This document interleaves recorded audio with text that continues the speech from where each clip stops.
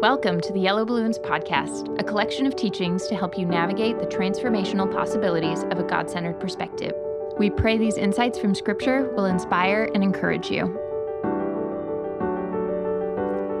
Revelation is a simple book with a simple message. In this episode, Tim begins to unpack the commands and images of the final book of Christian Scripture. There's a clear and profound purpose within the words of Revelation, a call to faithfulness.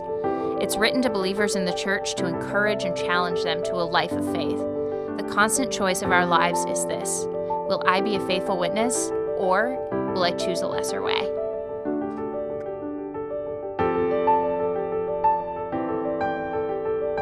So Revelation 1:1, the revelation of Jesus Christ, which God gave him to show his servants things which must shortly take place, and he sent and signified it by his angel to his servant John, who bore witness to the word of God and to the testimony of Jesus Christ, to all things that he saw. Blessed is he who reads and those who hear the words of this prophecy and keep those things which are written in it, for the time is near. Now, there's a lot packed in this introduction, and the most important things, in my view, about understanding this book are right here. First, it's really vital to understand who this book is addressed to. Who's it addressed to? Yes, believers. And what word does he use? Servants. It's his servants. This is the Greek word doulos. So this is servant. It's a servant, somebody that is in your service. Now, Jesus gave multiple parables about servants, and there were two kinds of servants that he would talk about. What were they? Faithful, unfaithful. You had faithful servants, unfaithful servants. So a servant is somebody that's in a station, they're a servant. But how they discharge that station, how they discharge that duty, is a matter of whether they're faithful or not, right? So this is a book that's an instruction to his servants. That does not mean that people who aren't his servants couldn't benefit from it. It does not mean that scholars could not benefit from it. But it's written to his servants. Now, why is it written to his servants? Look at verse 3. God wants to give a blessing. The point of this is, I want my servants to hear this book, and I want it to give them a blessing. This word blessing is makarios, which just means happy. So, anybody here interested in happiness? Everybody, would you rather be happy or miserable? You know, that's a fundamental question. Well, of course, we want to have a happy life. And so he said, this is how you get it if you're my servant. You do three things. You read, hear, and keep the words of this prophecy. Read, hear, and keep. Read, understand, and then do. Read, understand, do. Now, this is a real familiar pattern in the Bible, isn't it? One of the most famous passages in the Bible is Deuteronomy 30. Deuteronomy 30 is used by Paul in Romans to kind of sum up his whole point in chapter 10. And it's Moses speaking to the children. He says, look, this is not all that hard.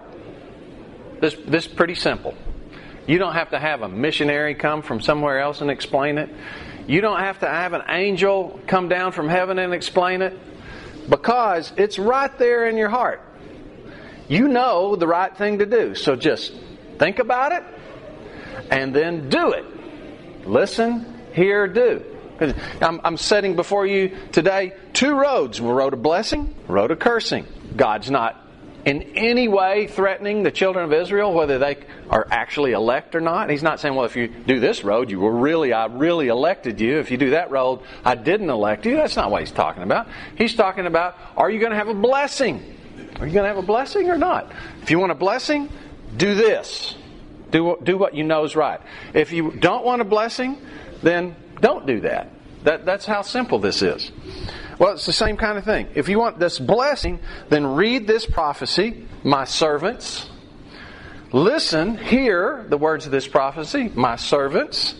And then do the lessons of this prophecy. Why? The time is near. And it's interesting here, the revelation of Jesus Christ, which God gave him. So here we got the Trinity in full operation. So we got God, who is Jesus, giving a message to Jesus, who's going to turn around and give it to John, who's going to turn around and give it to the churches, who are then going to spread it to the rest of the earth. You have this whole message sequence taking place. And he says things which must take place shortly. Another way to translate this word that's translated here shortly is speedily. This is going to happen real speedily. Well, of course, we know Revelation is about the end of the age, and this was given in the first century. So how can it be that here we are in the 2,000 years later, a little short of 2,000 years later, and it's speedily? Think about it. What does the Bible say our life is, time-wise? What?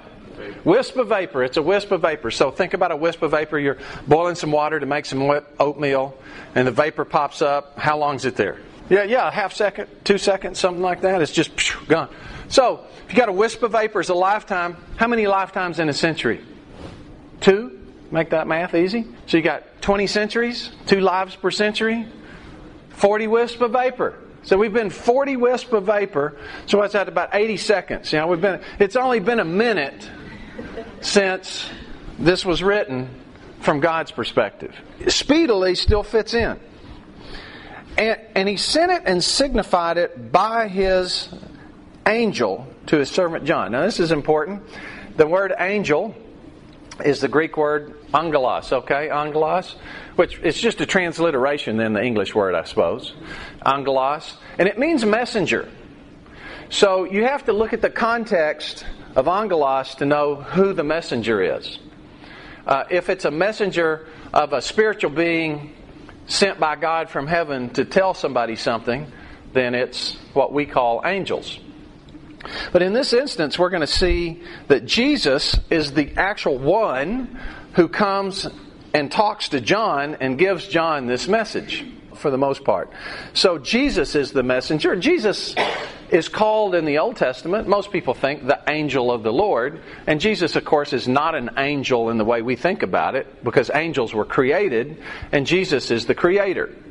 But Jesus is a messenger. And he's going to give these letters to the messengers of the churches. And so that's important to bear in mind here, that we're using the word messenger here when we look at this angelos. Verse 2, gave it to his servant John. Now this is John the Apostle. So John the Apostle is the only apostle who was actually not murdered. You remember when Jesus is talking to, is it Peter? And he says, what's it to you if I keep John around forever? And John's like, hey, you look at me, I'm not going to die. And so there was some kind of rumor that went around that I love those guys. His servant John, who bore witness to the Word of God. So this is John the Apostle who bore witness to the Word of God. And although he was not murdered, he was exiled, which is another form of death. The first form of death that Adam and Eve experienced was exile. They were exiled from the garden. Socrates was given 2 death choices. Hemlock, exile. He chose hemlock. Who bore witness. So witness here, bore witness, is the Greek word martyreo, there's the root. And so is the word testimony, martyreo. So what we're talking about here is martyrdom. Martyrdom is what this book is largely about. And so if you want to be blessed, you read, you hear, and then you do. And one of the main things that this book wants us to do is to make being a witness, a martyr, number one. Now, we tend to think of martyr just in terms of someone who actually has their life terminated as a result of their witness. But the life of a martyr is actually much more than that. You don't live a life of a martyr and then become a martyr when you die. You're either a witness or you're not with the way you live your life. And we'll see this as we go through, I think. If you are living the life of a witness, what you're doing is you're setting yourself completely at odds with the world system, because you're living in the King's system. You're living in the Jesus' system. And when you set yourself at odds with the world system, there's a price to pay. And that is living as a witness. And that's what God wants us to do. It could cost you your life. It could cost you your position. Most of the time, what it costs you is acceptance by the world. That's the primary thing we have to give up as witnesses, is being accepted by the world system. John bore witness. he was persecuted by the Roman government. He wasn't killed. He was exiled to the Isle of Patmos. Tradition says he was boiled in oil, and the boiling oil didn't hurt him, so they sent him to Patmos. That's just tradition. Who bore witness? John bore witness to the Word of God and to the testimony of Jesus Christ, and that's why he was on Patmos. Blessed is he who reads. So one of the things we're going to do as we go through this is read every word, because that gives us a blessing.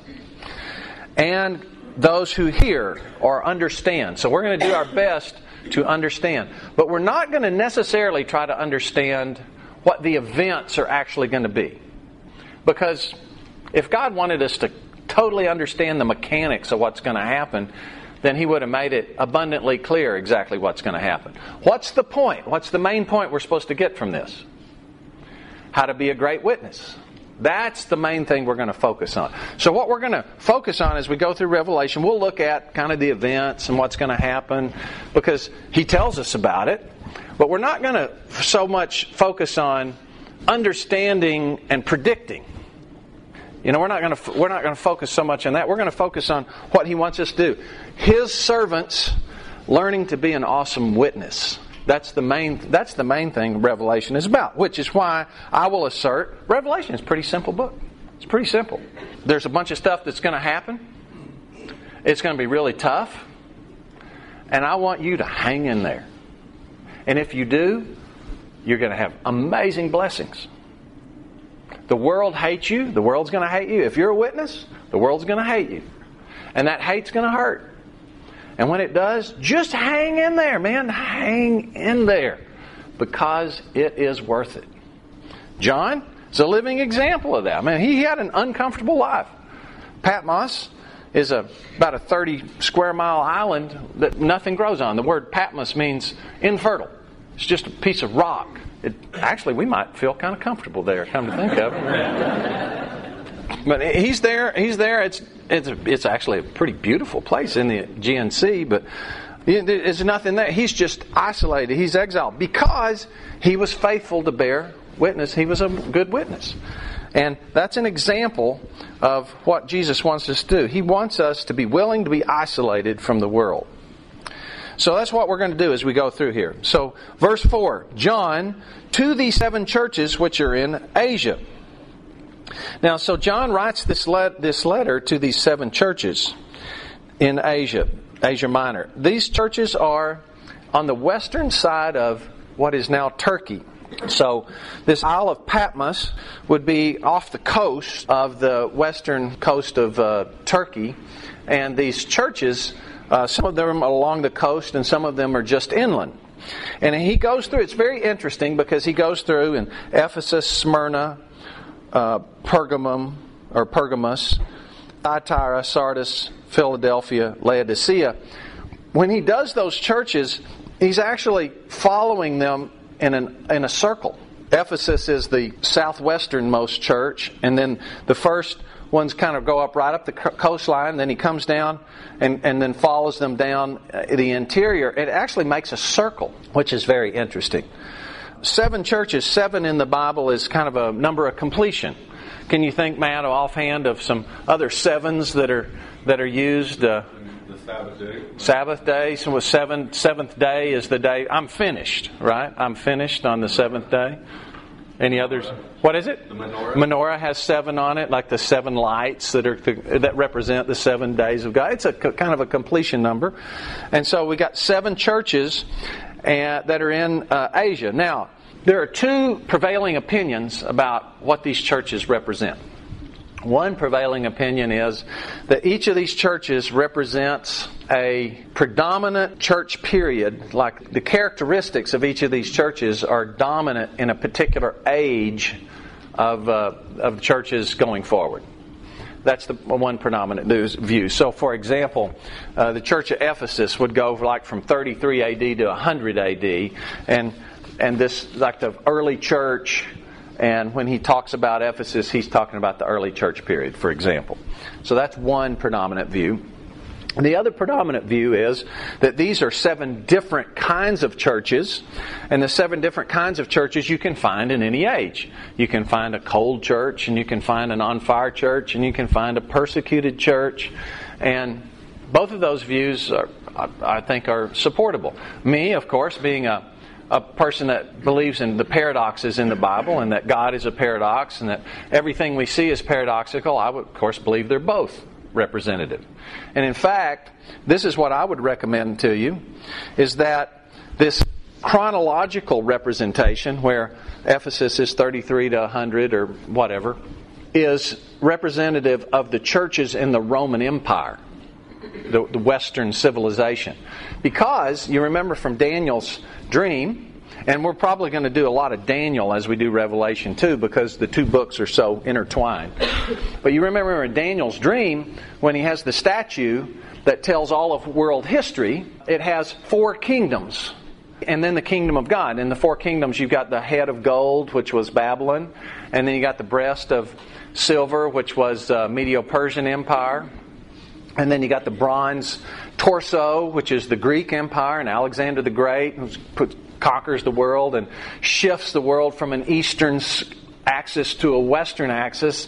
And then the Romans come in and basically just appropriate Alexander's empire.